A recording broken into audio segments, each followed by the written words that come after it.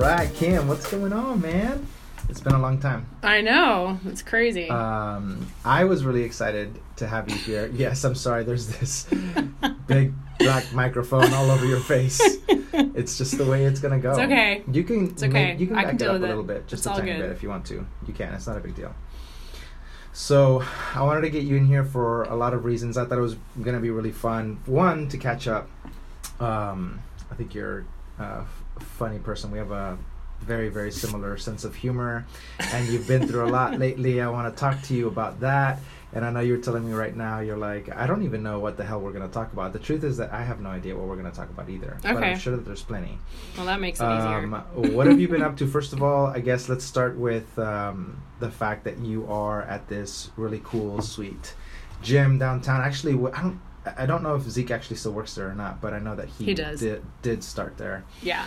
And that was really exciting for me because I love Zeke. I think Zeke's a great guy, and I remember when he left Gold's Gym, I was surprised because I think he had been at Gold's Gym for like a long time. A long time.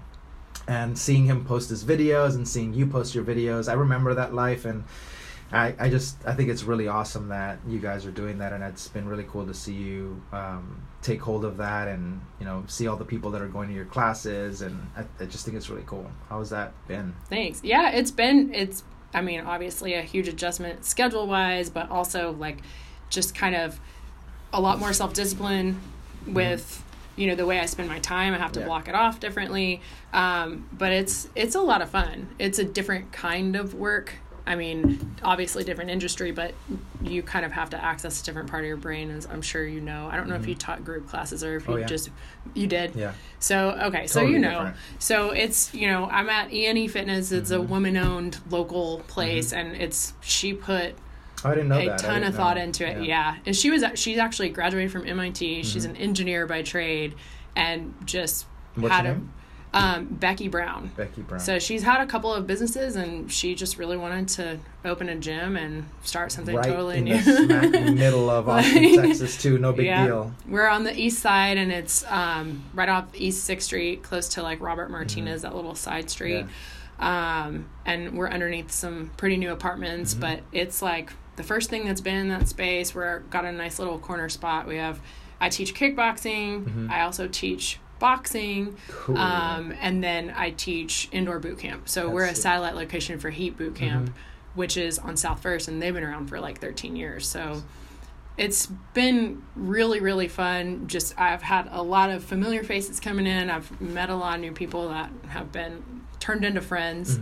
Yeah, man, it's awesome. I mean, I love seeing all of the different things that you guys are doing there, and it's just kind of nostalgic for me. I remember, you know, teaching the classes and meeting all kinds of different personalities and seeing them grow and seeing them change and like getting confidence about themselves. Yeah. And that's probably one of my most fun memories of coaching, was seeing people being able to accomplish things that they thought probably that they would never be able to do. Yeah, that's my favorite part about it. Like, if I were to give someone a list of, like, show them, here's what I have planned for our class today, because most of the classes I teach are an hour. I do have a Tabata class on Sundays, and that's 45 minutes, but everything else, other than boxing, is an hour. So I always like to tell people, like, if I would have given you this list of all the exercises and different things I was going to throw at you during this hour, I guarantee you would have been like, no. Yeah. But you totally killed it and went through the whole entire thing, and you mastered some of these movements, and some of them you still need to work on, but that's normal. It's totally okay.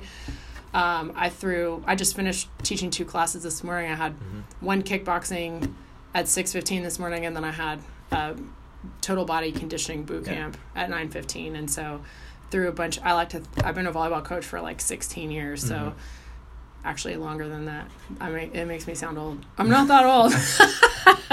But senior citizen Kim LaBrusa is going to be grandma. On the show. But it's fun to like throw random agility stuff. I told those young whippersnappers that to move their feet. Exactly. So that's been really fun too. I like to, you know, add some random stuff. Are you still doing volleyball too? Or? Yeah. So we had tryouts in July. Club volleyball is crazy. It's gotten so competitive that the tryouts move up earlier every single year. So now we're ahead of school tryouts.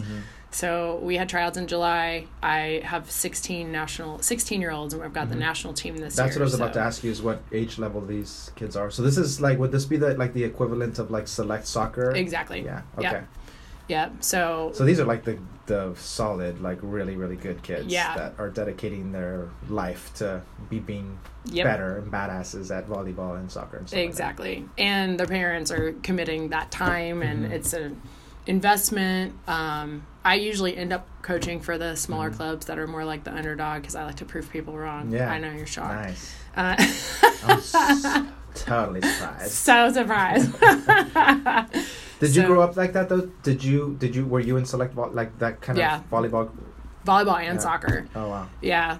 And so it's been, so for me it was just like normal. I knew kind of what to expect, but I also liked playing against those bigger clubs that were more expensive, that had every single thing matching and all the resources. And like I had to go, try to get scholarships to be able to afford it, because we were not well off. Right. So I do appreciate that pretty much all the clubs in the area, even the big ones, offer that now. Yeah. Like you can do fundraisers, you can do, they're there to help and support the kids, like find a way to get and be a part of.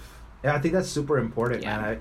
I never had anything like that. Our community was, very rural, and we didn't have opportunities like that necessarily, but it was, it was often that we would get to a place where we're competing against teams that we knew that were, in terms of resources, like way, way, way, way better off. Oh, yeah. And so that was always motivated me, because I always wanted to prove myself and our team's self as well, as far as like, we can do all of this too. Exactly. Even if we don't have X, Y, Z. It's not the kids' faults, obviously. It's just something internal that I think that you have, like that competitive spirit to want to like prove yourself, despite not having all of those things. Exactly. And we would lose and we would win some, and it's just kind of the way that it goes. Sports, man, God, there's one thing I feel like I could tell every parent that is out there right now that has a little kid that is just like a baby, toddler, whatever.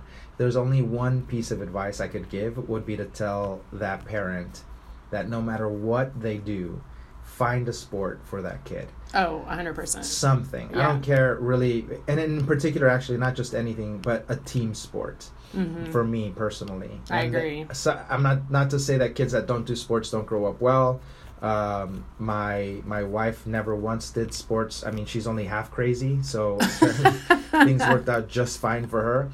But I feel like sports add such a different like element of understanding of other people. I think it helps with empathy. It helps with teamwork, with leadership, with understand. It helps with everything. I agree. And I always am so sad when I hear that kids aren't trying to go into sports because they're intimidated, they're afraid, or maybe something like what you're talking about, not having the resources to be in that team that they want to be in. Right. I mean, I'm assuming, I never got to play soccer, but I'm assuming all of the soccer gear is not cheap. Like the shin guards, you have to buy the whole shorts, kit. the whole kit, the shoes, the cleats, and probably like 2 pairs of cleats, because the one pair will wear out like pretty quickly. You're running as much as you do. Same thing for sports like football. There are some schools that I've heard of that actually charge the parents for the equipment, that don't have like all of the equipment, and they have to like buy the shoulder pads, and they have to buy like different pieces of equipment. I'm sure like, that's God not cheap. Bless, that must be freaking super expensive. But yeah, sports for me, I feel like are probably one of the more important things that we'll get to experience as young kids. Yeah, I agree. And that's something that, like, growing up, it was, like, such a huge... It's always... I mean, I still play. It's been such a huge part of my life forever, and it was, like, people forever telling me, oh, you're not going to be able to make money off that. You can't, you have to find something else. Yeah. And so both of my kids are as far as like working athletes. In sports? Yeah, working in sports, working in fitness. And so, of course, that was like, oh, really? Challenge accepted. Yeah. Part of my brain. Oh, really? Let me show you. But, I mean, it's always been like, I don't coach for money. Right. I coach because I love it. I love, helping girls especially find their power. I've coached boys before. I've coached soccer. I've coached basketball. I've coached a bunch of sports, but volleyball has been the one that's been like my passion and has stuck with me forever. Yeah, I can totally relate. I mean, not with volleyball, but yeah, with coaching in general. Yeah, it's a super powerful feeling, and there's a lot of joy to be found in helping people find their way and just helping them develop and grow stronger, and not stronger physically, but growing stronger as human beings. Exactly. Mm-hmm. And that's one of the things that I actually, this past season, I joined a new club, mm-hmm. and it's a bunch of people that we all used to coach together at an old club that folded. Mm-hmm. It just kind of fizzled out because it had been going for like 12 years and the director was like ready to retire. And so I kind of had to take what they had available versus having my choice, which is what I was used to. Right. So I get what I want. Exactly. So they knew better than to put me with the younger kids, because I'm old school. I'm really intense. Mm-hmm. I'm a super passionate coach. I'm a passionate person anyway, but I've been known to throw a clipboard or two. Yeah. But it's all for the love of, you mm-hmm. know, the team and all of that. Like, I'll love on those girls. It's real funny because I feel like people need that so much. They need to know that it's okay to be pushed and it's okay to be challenged. And one of the more famous sayings that I remember a coaching buddy of mine used to say that, you know, not to listen to how I'm saying things, but just listen to what I'm saying to you. Like, exactly. Try to understand that the fact that I'm yelling at you is, yes, there's urgency here, but try to focus on what I'm instructing you to do, you know, and do that. And a lot of times I find that people grow up without that, and then they get into, you know, really heated situations, and it might not be in sports, it might be in an office environment. That's true. And it might be in any environment in life, and they don't know how to deal with anyone like challenging them like that. They have never heard anybody raise their voice. They have never heard anybody challenge them to do better. Yeah, that's true. true. They freak out about it. They're like, I don't know why you're yelling at me. Or like totally freeze and then just like yeah, shell shock. Yeah. And they don't go through that. And yeah, so I totally understand where you're coming from. Yeah. And last season it was like they needed a coach for the second 15s team, and 15-year-olds, at least girls, based on my own experience as being a 15-year-old girl at one point, I was a giant pain in the mm-hmm. butt. I came into high school, no, I know, came into high school feeling like, oh, I should be a starter on every single thing I try. This is like the self-confidence was great, but it was like a little bit unrealistic. Powerful self-confidence from Kimberly Russo. And there's so many hormones going on and mm-hmm. like so many changes as a freshman in high school, and like learning how to adjust to kids that are older and like different schedule and all that. So that's 100% the most challenging age I've ever coached. And it's not that was not the first year I've ever coached 15-year-olds, but last year ended up being a lot more mental coaching than anything. They all knew where their position was supposed to be, and it was like, because they're used to you, or because they're just a different... No, this was my very first time with this group, and there was a little bit of shell shock mm-hmm. with the intensity level. My co-coach actually used to be my director, and he's super old school and super intense also.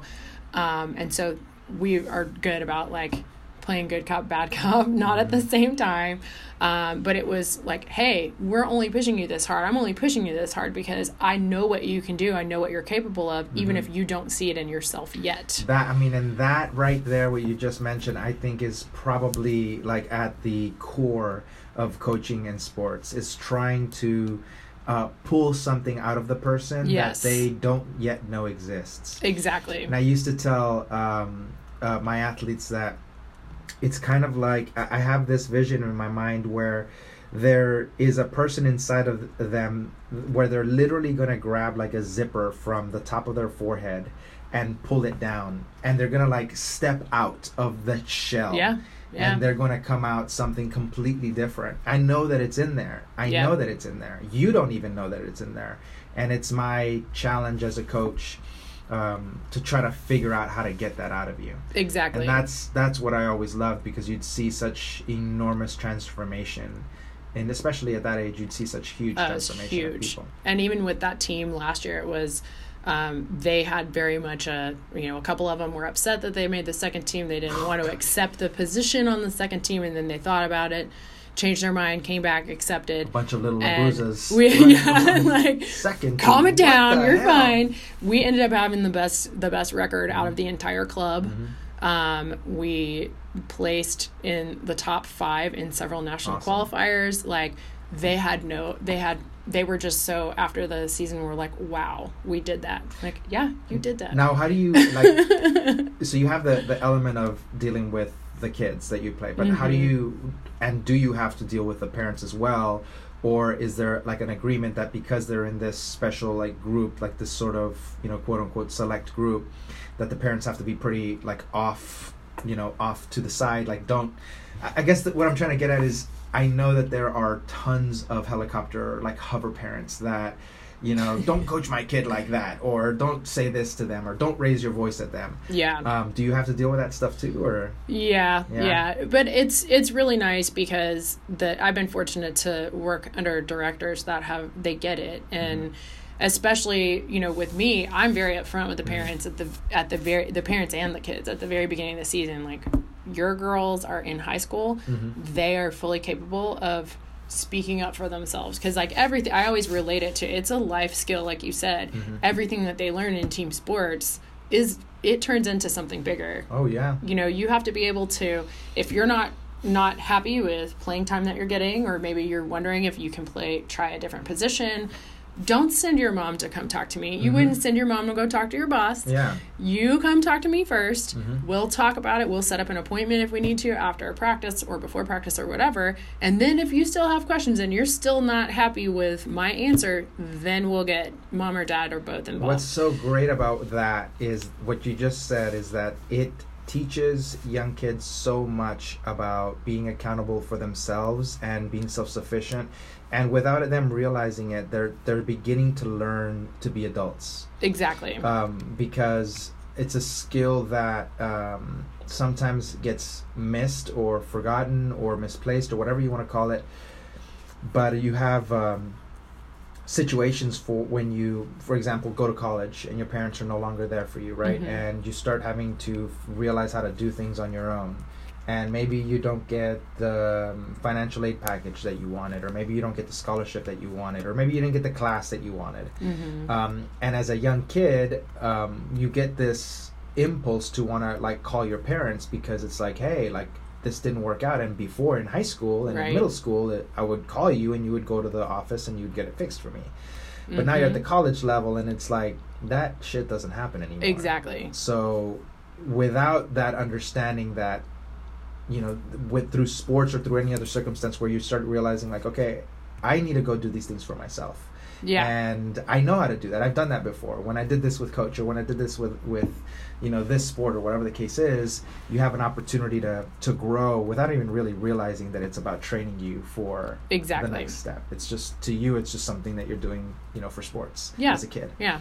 But incredibly valuable, I think, lessons for kids to learn that eventually mama and dada won't be there for you anymore. And they'll be there in a different capacity. They'll listen, but they're not going to swoop in and fix it for you most of the time. Well, and I mean, that's the thing too, is that I can't imagine. I was just telling Angelina the other day, just jokingly, I said, I'm already trying to like scheme a way to discourage my daughter from going to college.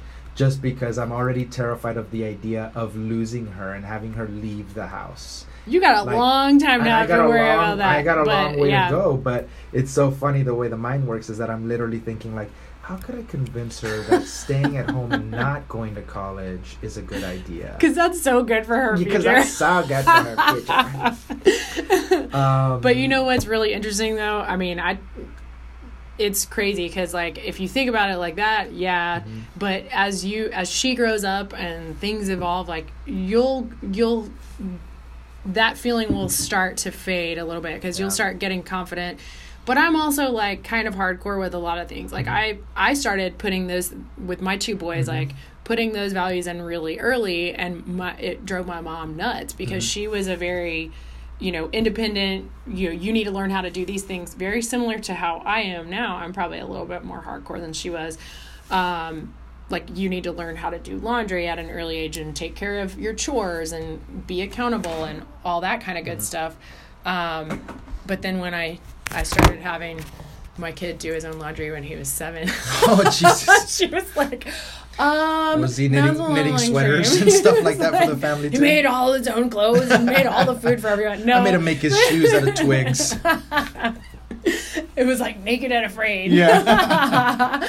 But I'd make him walk barefoot so his feet would callus. Exactly. You never know when you never know when you don't have shoes, you'll be ready. But you know what? That when we dropped him off at college last year, because he's it felt like it was like took a long time, but then it also felt like it went by in a snap. Like his whole high school career. Oh, his whole high school. Oh my gosh. Just getting into college and going through the whole recruiting process and all of that. But when we moved him into that dorm in San Antonio and left him there, his bigger concern was that his roommate didn't know how to do laundry. He didn't know how to cook. He didn't know how to do anything. So he was like, my God. He helped him with all of that because he's a nice guy. But, things like that. I was like, I don't have to worry about that. I know this. He's known how to do laundry for a long time. I remember when I first went to college my freshman year.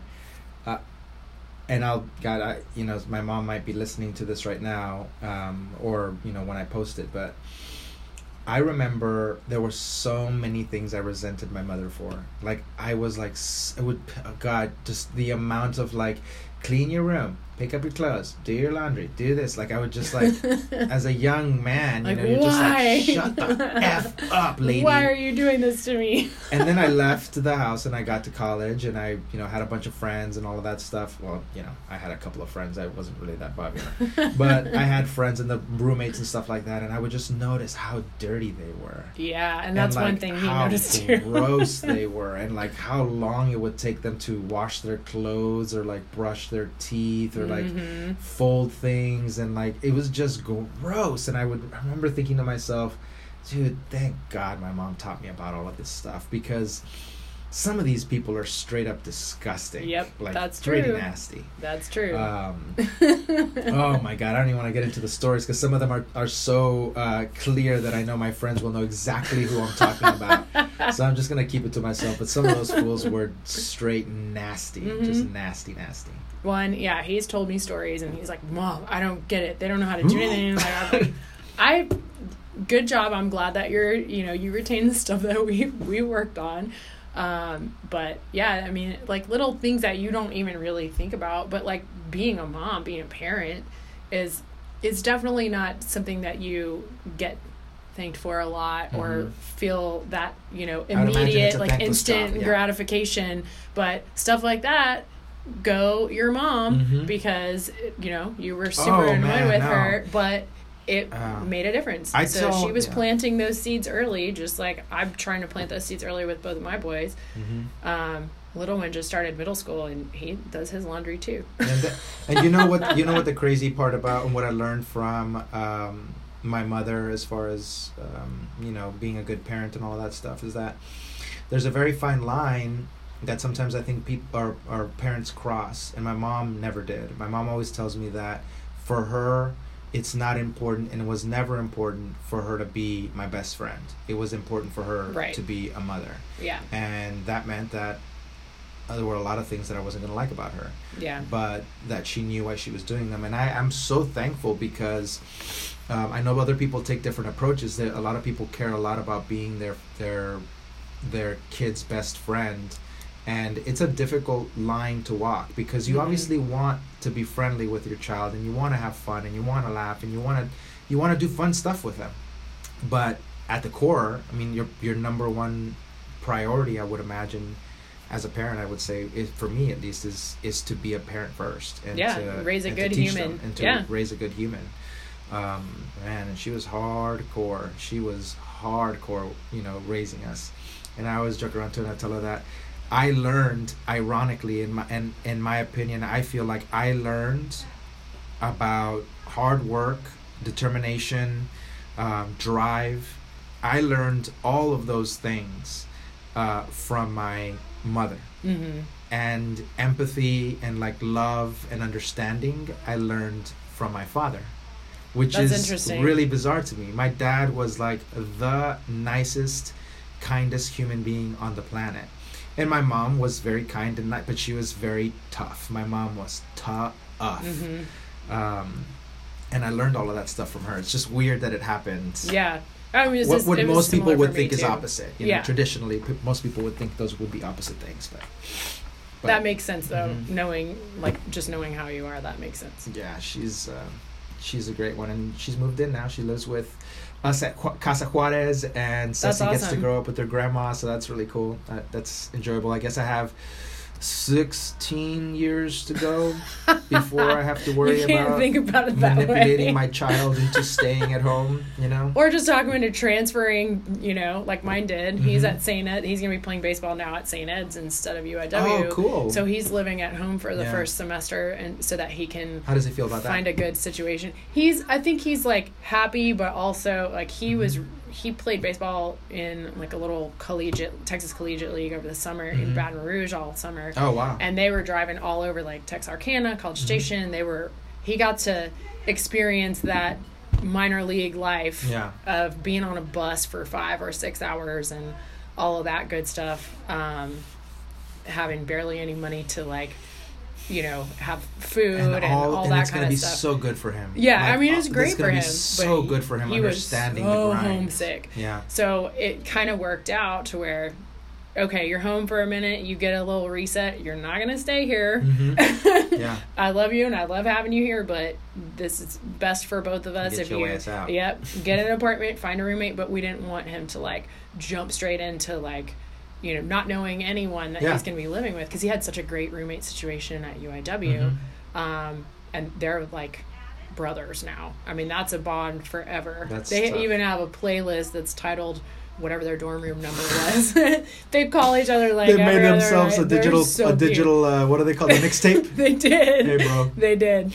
They're Miss like you, bro. 317 for life or whatever it was. It's cool though, and so his roommate. Some of the college buddies I had freshman year, I mean, they're still some of the closest. Stuck with them, right? Yeah. For life. Yep. I was just with one of them, 2 of them, this past weekend in Dallas. So yeah, man, those bonds are very, very important. And you pushing the envelope for him to not live at home, I think, is so important. We all approach this differently, and of course, being hypocritical because I'm here talking about wanting to keep my sister at home, and I know that my sister, my daughter, at home. Yeah. And it comes from, you know, that parents kind of worry, like letting your little girl go. But I know that it's such a critical time for them to learn how to be on their own and how to do things on their own. And so that's going to be such a great experience for him, is just being away from the house and making friendships, making those bonds that he's going to remember forever, and really just kind of embracing how difficult life can be, you know, how tough situations are going to be. There's going to be some situations that are going to be really, really tough for him, you know, being out on his own, but they are going to make him a stronger, you know, more resilient individual, like in the future. For sure. So I mean, God, I can't remember how many ridiculous things I went through in living by myself, you know, throughout college. I moved, I think, from 2001 until 2014. That was before I bought my house. That was when I bought my house in 2014. I moved every year. Every single year. No, thank you. From 2001 to 2014. I don't love moving. That sucks. You know what? It became so normal that it was just kind of like, it was like, oh, it's time to move again. Yeah. And we're going to do it again. Well, that many times. But now that I haven't, I mean, obviously I just moved, we bought a house recently, but for about 5 years I was in the condo that I had before. Yeah. And I remember telling Angelina just like, God, moving sucks. Like, it's so nice to just be in the same place. Yeah, just plant your roots. And just plant your roots and stay. So anyway, about the St. Edward's thing. So now he's come back from IW's at UIW, San Antonio. Yeah. So he went from a Division I and, you know, having he got a really generous scholarship, but there were a ton of pitchers there.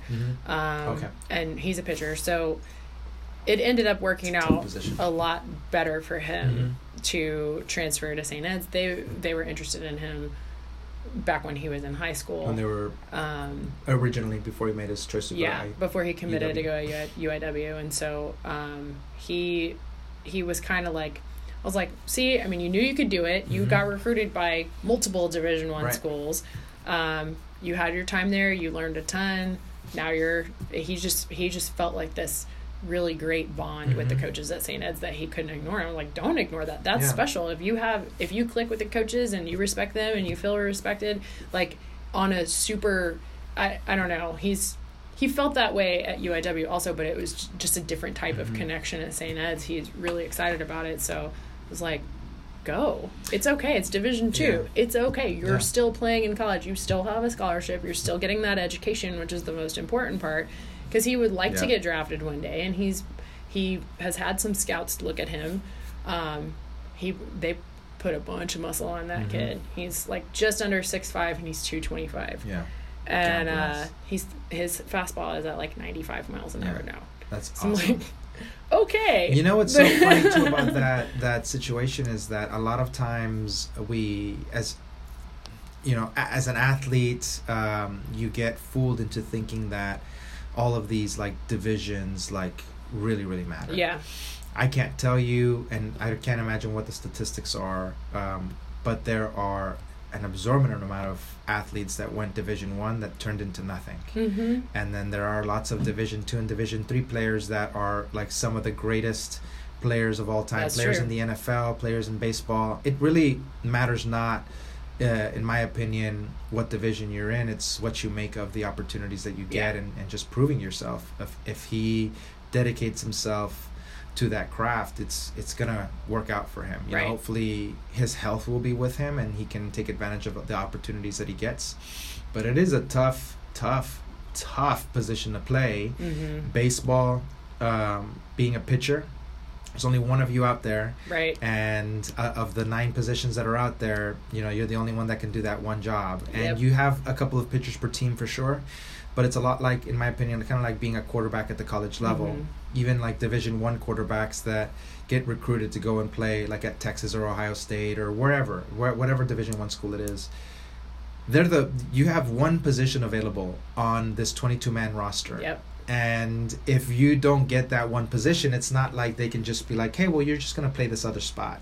Yeah, it's you'll like, just be an outfielder you'll just now. And so pitchers a lot the same way. It's like you're a pitcher. Like that's what you do. And so it's a tough, I think, world to live in that sport, because that's the one position that you can't play on that team. Yeah. And you have to really, really hone your skills and be really, really good at what you do. So, you know. And you have to be really mentally tough to play that position. It's like quarterback, like being a setter on the volleyball team. You're a leader whether you want to be or not. Yeah. Just and in that position. The toughness to like have to deal with like the moments where you might get frazzled, where maybe the bases are loaded, or you've got a situation where, you know, you're being called in to close out a game and the pressure's all on you and it's 1-0 and, you know, you can't allow a single run. Yep. That's awesome. I mean, that's awesome for a young man to go through that kind of pressure cooker and learn those lessons. And the best part about it, honestly, is that it sounds terrible to say, is I'm excited for him to experience the bad. Like, I totally agree. Yeah, that's how you grow. Yeah. That's totally like how you grow. Those failures, like those amounts of times where like the team was counting on you and you fucked up, you know, you messed it up. It happens. It sucks in that microcosm of the sport, but in the grand scheme of life, those are the best. Like that's where like how are you going to come back from that? Yeah. And I mean, in the majors they run into that. I mean, they make like knucklehead plays. Every once in a while, some people more than others, and then it's just like, okay, well, they're professional and they make a ton of money to do this, and they still mess up. That's a good reminder that we're all human, and you can't beat yourself up for it. Otherwise, you're not going to keep growing in that position. How do you feel like when you look back at where he was as a freshman in high school? Like his maturity and how he's grown as a young man to where he is now. Huge. And do you ever take time to think about that? Like every once in a while, and it's been I think I have a little bit of a unique perspective because I'm an athlete, I'm also a coach, and then also, you know, going through that recruiting process with him, but also like don't you dare walk over by that dugout and try to talk to your kid. Like people need to learn. Your kid is in the coach's hands. And so That's why the coaches are there. Yeah. And I cannot tell you how many times, like, I've had to kind of, like, check yourself. Homer Simpson disappear into the bushes backwards as a sports parent, because other people don't understand that, and they want to they want to like mow down the obstacles for their kids. And so thinking about that, like, I know that he probably felt similar to, or he probably still does sometimes, similar to what you were saying, how you felt with your mom, like, oh, why? But then thankful later. Yeah, it's going to be, I mean, he's not, and that's okay. I mean, he's not going to understand fully until he's 30. Oh, yeah. You know, yeah, he's going to be able sure. to have an opportunity to look back. It's all happening real time for him. Right. So he doesn't understand yet. We can't possibly understand how these things that are happening now are impacting us 10 years from now. Right. It's kind of like, you know what, and you ever do stuff where you're like, you realize that the past you did something that the future you is thankful for? Oh, yeah. That you're like, sure. oh, thank God I did that. You know, Go I me. didn't even realize it then. And it's kind of like that, but as a parent, you're doing it for them. Right. It's like, let me do this to you. You're gonna hate me right now, but 10 years from now, you're gonna look back and be like, oh, thank God. Well, and he also gets the extra layer of, like, I remember very clearly, especially when he was a freshman in high school, because he was going through, like, we were really working on his mental toughness, because that's a hard year for anybody, but especially in a position like that. And I just remember him, like, I would let him have a cooling off period after his game or a tournament or whatever, and be like, okay, now let's talk about this, you know, talk about where your head was when you were doing this, this, and this. And so he'd get an extra layer of coaching from me, but on the mental aspect. Right. And like, Mom, nobody else's mom talks about this. And I'm like, well, nobody else's mom has the same perspective as me. Plus, we also have a unique situation where I was pretty young when I had him. He was the best surprise ever, unexpected surprise. But, we kind of have a little bit of a different relationship than a lot of mom and son. And I think that probably made me go a little bit more hardcore with how I, structured his chores and everything else, because that was another I'll prove you wrong moment of my life where people were like, oh, young mom, stereotype, whatever. Yeah. Like, nope. And it must also be it must also be one of those things that, as a young man, you have like this bravado, this macho, like, I'm a man sort of thing. I don't realize that I'm like a shadow of a man, but I feel like I'm a man. Yeah. And so to have your mom talking to you during sports, and like, it's for him, it must be like nobody else is doing this. Why are you doing this? But he doesn't understand yet that you have a very unique perspective, and that you have experience in sports, you were raised in them, you get like the dynamic of what's happening and how he can focus and how he can get better. My mom didn't know that. She would have no idea what to tell me about. Neither did mine. Yeah, exactly, about the sport that I was playing. And not only that, both of my parents didn't, because when I played sports here in the US, the sport that we know as a family is soccer.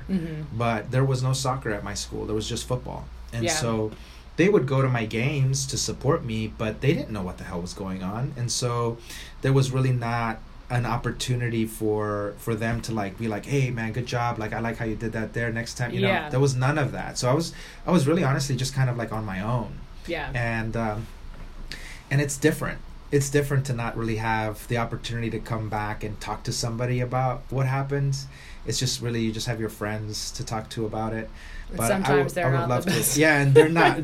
Well, not sometimes. Usually, they're not the best to do that. And I wish I would have had that. I wish, not with football, because I don't blame my parents for not knowing football. Obviously, they brought us to this country to accomplish really great things, and they weren't familiar with the sport. I just wish that my school would have had something like soccer where we could have connected, and done something like that. That would have been awesome. But that's true.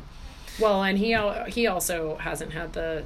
I mean, I guess other parents usually don't, listen and say, well, I agree. I would have pulled you too. Those are the kind of very honest conversations that we've had. And I really think that that's contributed a lot to his mental toughness, growing so much to where he can, he struggled a little bit at the beginning of his summer ball season, but it was like, a brand new team, a brand new field, a brand new everything, and he's in Baton Rouge and all that.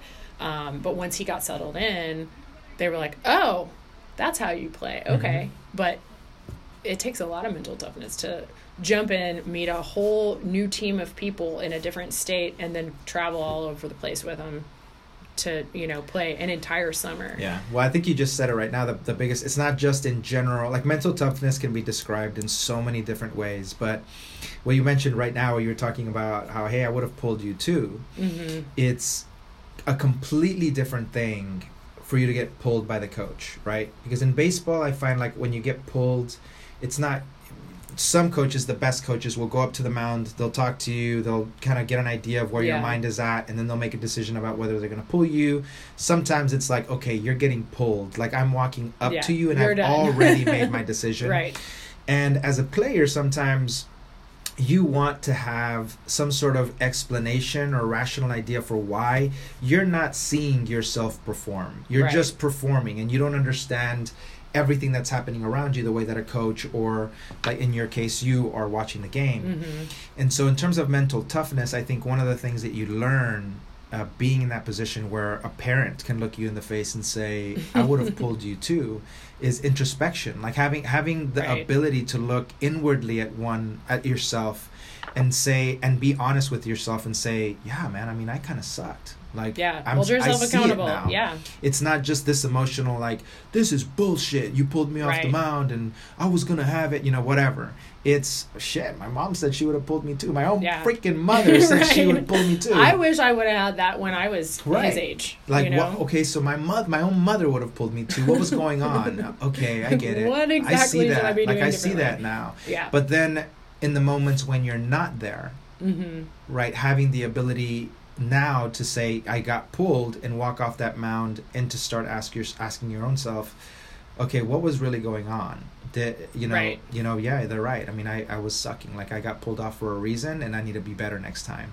But to be able to have that opportunity to really look inwardly and have that realization is such a valuable lesson that a lot of times you don't get, because you just get so emotional. You have this stranger that is your coach, but he's not family, and it doesn't feel the same. Like, this coach is pulling me off is different than my own mother would have thrown my ass out of here. Right. And it's really hard, especially for young athletes, to separate, and even like in fitness classes, honestly, like especially, even some adults that maybe hadn't been athletes as a kid and they want to come try kickboxing or boot camp or whatever. Like, it's not personal. I'm just trying to make you better. I'm trying to pull that, those higher expectations, pull your expectations higher of yourself, so that you can keep pushing harder, and you can surprise yourself in a good way.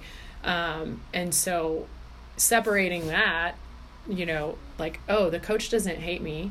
They just have this higher expectation of me. It's about performance and making you the best version of yourself that you could possibly be. Exactly. And your feelings are not a part of that equation often. Yeah.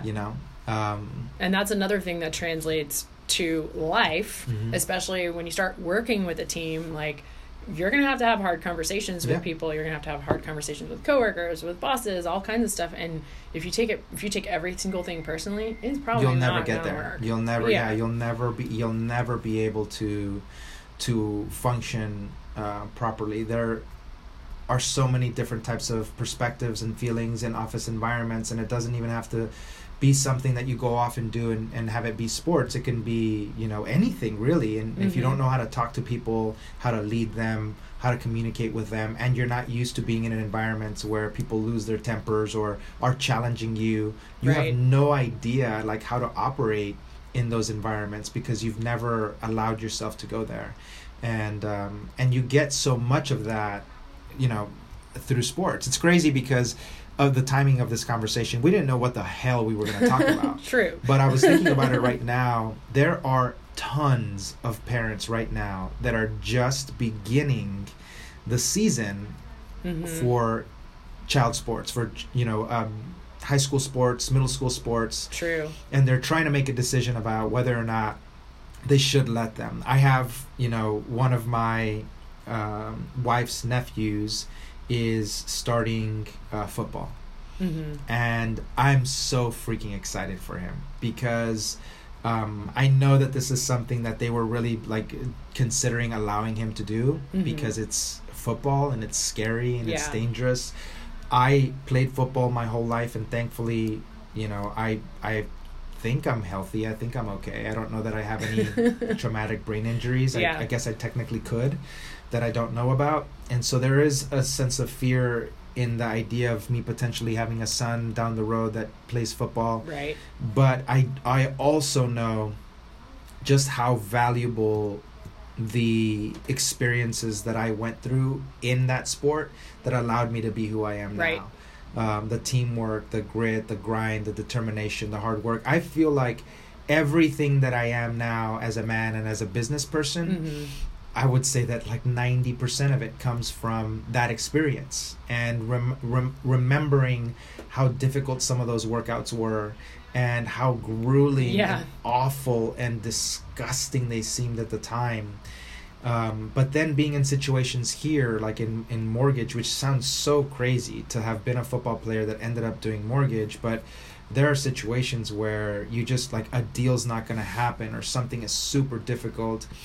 And I can go back to that place where I remember that it doesn't matter what the grind is. Like, we're going to get the job done. Yeah. And you find that within yourself and you go and freaking do it. That came from that experience. Oh, yeah, 100%. It came from that. And I hope that as parents, if you're worried about your kids going into sports, obviously evaluate the dangers and all of the legitimate concerns that you have are real. Evaluate all of those, but don't be fearful either of exploring what sports can do for your children. I just feel like it's such a big part of growing up. It was for me. Oh, me too. I don't know who I would be without sports. I mean, it's just like me. It's ingrained in me. But even if kids aren't to the point where they're actually making teams at school, if they're, you know, their athletic ability isn't quite there, I would still encourage parents to, yes, it's a little bit of an investment, but even if you put them into like a recreational league for the socialization and the team part of it is huge. Even if it's just recreational, like a rec center. Yeah. I mean, that doesn't mean that, they didn't make the school team, so they're done forever. No, I mean, there's plenty of adults that play rec softball, kickball. I mean, it's for the social aspect, but it's for being part of a team and feeling like you're contributing and making a difference and adding value. And helping and adding value, yeah for sure. Yeah. And so I think it's great all the way around. And I actually have a really good friend who is, she's an athlete now, but she didn't grow up as an athlete. So she has a really unique perspective. She's a fighter now. She's a Muay Thai fighter. And she's only been into it for a couple of years. And so we've talked about it several times. She didn't quite understand, like, you know, she didn't quite get it, I guess. Like with her friends that grew up as athletes, she grew up, you know, in theater. And she went to school for theater and became a fitness instructor and also is a Muay Thai fighter. So she's like, oh, and can I also get it. Kill you. Yeah. And she's like 5 feet tall. Yeah. So it's probably really interesting. Break my leg. Right. Yeah, probably. She's pretty sassy. Dude, I've seen these crazy videos of these Muay Thai fighters that they'll put straight, I mean, their shins are so conditioned and they have beaten them to hell so much that they're like basically rods of steel. Oh, yeah. Their shins. And this guy puts, and it's like this whole team, and they're like basically all like taking turns. And they'll each put like it looks like a baseball bat against, like they'll put it up against something so that it holds. And they'll just wind up and like shin karate freaking kick that bat. And one of the dudes broke the bat. I believe it. In half. I believe it. And then you have like different members of the teams, and I'm just like, oh my God. I've like joked around playing soccer with people before. Like, you know, somebody brings out a soccer ball, you're joking around, like dribbling it around, and then we actually accidentally like crash into each other. And the shins just like graze. Like, ah! And you might as well like put me out. Just like take me down and kill me, because that pain is so freaking massively awful, painful. And watching them break this bat with their shin. Yeah. And they'll practice on trees and stuff. Like Yeah, it's intense. Yeah, you're right, because in another one of the videos I saw, they were kicking a banana tree. Yep. And people think, well, banana trees are soft, but try kicking a banana tree and see how that goes. And they were kicking it for so long that they broke it down. Like it like fell over from the impact. And oh my God, that's crazy. She must be a little badass. She is. Sorry, I cut you off because I was just thinking about that shin breaking that baseball bat. Yeah. Well, I mean, I have people that come in and like my kickboxing classes are for all levels, and we're getting ready to introduce like an advanced class and a beginner class and keep the all level class. But like this morning, my class, they were all people that come and take class with me all the time. So I threw a bunch of more advanced stuff at them because I knew that they could take it. But when people come in for the first time, and that's one thing that I really also enjoy is like introducing people to something like that like they think is like, you know, super violent and why do I need to learn how to do this? But it's a really great full body workout. But at the same time, the conditioning of the shins comes into play too, because we've got a really nice mat floor. So you're either barefoot or in socks at the studio where I work. But the bags are pretty new. So if you're not used to kicking, it's definitely a little bit of a transition period, and some people bruise and some people don't, but you definitely build up a tolerance to it the more you do it. And it's a really great stress reliever for me. Oh my gosh. Really great. I was going to mention that earlier when we first started talking about E&E, is I did, when I was training, one of the trainers was a boxing coach. So it's like, hey man, you want to hit the mitts? Like, I'll show you how to do it. And I was like, yeah, okay, we'll do it. And we did a session just hitting the mitts. And it was the most ridiculous workout I think I had ever gotten. I was dripping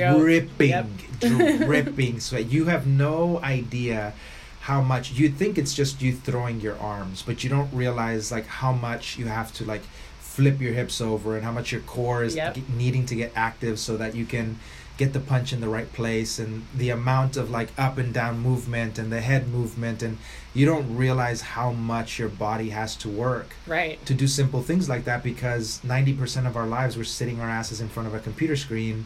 And so then you get up and do something like that, and it's just like, holy shit, like I can't believe how much work I just did moving around.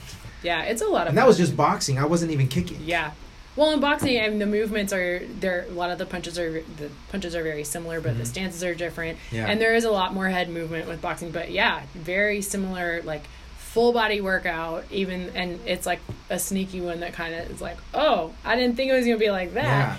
Because I actually got certified as a boxing fitness coach through Box and Burn Academy, which is run by Tony Jeffries, who is an Olympic boxer for England. He got a bronze medal in the Olympics. And so it was really cool because they came to Austin, and it was a very hands-on. I got to hold mitts for him. Oh, shit. And it was like very mental. Like there's so I mean, going back to the whole team aspect, like, all right, game face right now. Because he had his gloves on, he's walking around like a shark looking for people to hold mitts for him. So I saw him coming, clapped the mitts together, held him up, and I was like, let's go. And inside I was like, what are you doing? He didn't knock me over, but he also wasn't holding back. I mean, I had to call out what I wanted him to throw, hold the mitts up, but that was really, really cool. I heard, I loved that experience so much that I asked the guy to teach me how to do it. And I never got certified or anything like that, but I would do it with my clients. And everyone loved it. I mean, in terms of stress release, it's incredible. And you get a great workout out. And sometimes, you have clients that come in and they're beat up. I mean, they've been working out 3 or 4 times a week. And they're like, I don't know that I can do like that much more work where it's like heavy lifting. You have a lot of clients sometimes that are mixing up like really heavy Olympic lifting with CrossFit, and then whatever else they're doing with their lives, and they have all of these different things going on. And sometimes they come in and they're like, I want to get a really freaking solid workout, but I don't think I can put weight on my back and do squats right now, and do like 350-pound deadlifts or whatever the case is. And we would do that with them, and it was like perfect, just like a hard ass grind workout. And they were able to not beat themselves up too much more. Exactly. You know, kind of like flush things out. I love it, and I miss it, to be honest with you. And I remember going with you that one class that I went to for that kickboxing class a long time ago when we went as a group. And I remember thinking like how much fun that was. It was just really, really cool to like be in that environment, and everybody, you're kind of with a bunch of people, but you're also very much like on your own. Yeah. So it's cool because you're getting motivated by how hard people are working, but you don't feel intimidated in that, like, am I doing this right? Yeah, like, and you're it not doesn't being watched. Right. You know? Exactly. And that's what I always tell people, like, nobody's going to be watching you, I promise. They're going to be focusing on their bag and what they're doing. And it's very much like, you're right. I mean, it is a group class, but at the same time, like, it's... You're in your own world, sort of. Yeah, you are, which I really like that aspect. And, you know, here's the workout. You can choose how hard to push yourself or not. And so I really like that stress release aspect, especially. And so in my boot camp classes, I always joke with my clients, because I always incorporate dead ball slams or med ball slams, or we have a really nice reinforced wall for wall ball stuff, and so you always get to throw or slam something in my class every time, because I'm like, that's important. You get the workout, you know, but you also feel like you get a little bit of stress release. Mix things up, beat things up. It's good. It's good. We did some random agility stuff today too. So if somebody, like, let's say somebody hears kickboxing or boxing, right? They're intimidated almost from the start because they think to themselves like, well, I don't know about that stuff. But you can go in there and not know a damn thing about it. Oh, right? yeah. You could just go in there and be like, let's give this a shot and see how it goes. Exactly. And not need to feel intimidated about the fact that you're not a black belt, you know, world class. Yeah, because I'm not, you know, I'm still learning. I've been kickboxing for probably a little over 2 years. So, I mean, I'm still pretty new to it. I took several random boxing classes when I was a kid, and then I took some when I was a little bit older, and then I kind of revisited it and then jumped right into this certification after I'd already been teaching kickboxing. So it's, you know, I always tell people, like, it takes like at least 3 months for a fighter to master the roundhouse kicks. You need to get that out of your head that you have to be perfect, because I am guilty of that, and I'm also guilty of being competing. Everything's a competition, so I, you know, constantly. And there are stages to your development, right? Give yourself credit. Give, you know, your jab and your cross look freaking amazing today. Your knees were great, you know, that kind of thing. Like, give yourself credit for the little things that you did right. I remember when we went, I remember the instructor saying something. I was some kick, and then it'd be like, if you know, take it easy though. If you hit it just wrong, like it can be, you know, could be pretty painful. And if you're a beginner, do this and that. And then I remember thinking like, I can do that kick. And then I remember throwing a kick and hitting it like just wrong, where like it was almost like my knee hit the bag instead of my shin hitting the bag, and I was just like, oh no, I feel like an idiot. And so there's stages to it. You know, you kind of develop, and over time you get better. Like anything else, you get better and better, and it becomes more fun and more fun and more fun. Exactly. So if anybody wanted to sign up, how would they find out more about you? How would they find out about E&E? How would they go about that? So enefitness.com. I teach 12 to 14 classes a week. It depends on the week. So my schedule is on there. You can sort it by instructor. They can also visit I'm always constantly posting about the fitness stuff that I have going on my Instagram mostly. I try to put it on Facebook too, but Instagram right now, I'm working on a website. My Instagram is @Bruzza2. It's BRUZZA and the number 2. Yeah. So it's the last part of my last name and my old jersey number. So, you know, I have a huge class I'm teaching tonight. It's like this amazing opportunity. There's like 300. Yeah, there's over 600 RSVPs. It's outside. It's at the fairground downtown off of Congress, and it's sponsored by. It's through E&E Fitness, but also Bumble is who's putting it on. So people have to show their Bumble app to get in. Hold on. Give me 1 second. Are you pulling this up? Yeah. But yeah, it's okay. So you're telling me that you can do this with, it's a 300 person workout with Bumble? Yeah, Bumble is putting it on. There's a couple different sponsors like Ellis of Austin. Aaron Condren is the one who's, I think, producing it. I'm gonna have a DJ Cassandra. Dang, she's like a fitness DJ, and I haven't worked with her before, so I'm really excited about that. Oh my God! Look at this. This is on the website and everything. Yeah, so dang, Bruza, you look tough. I try.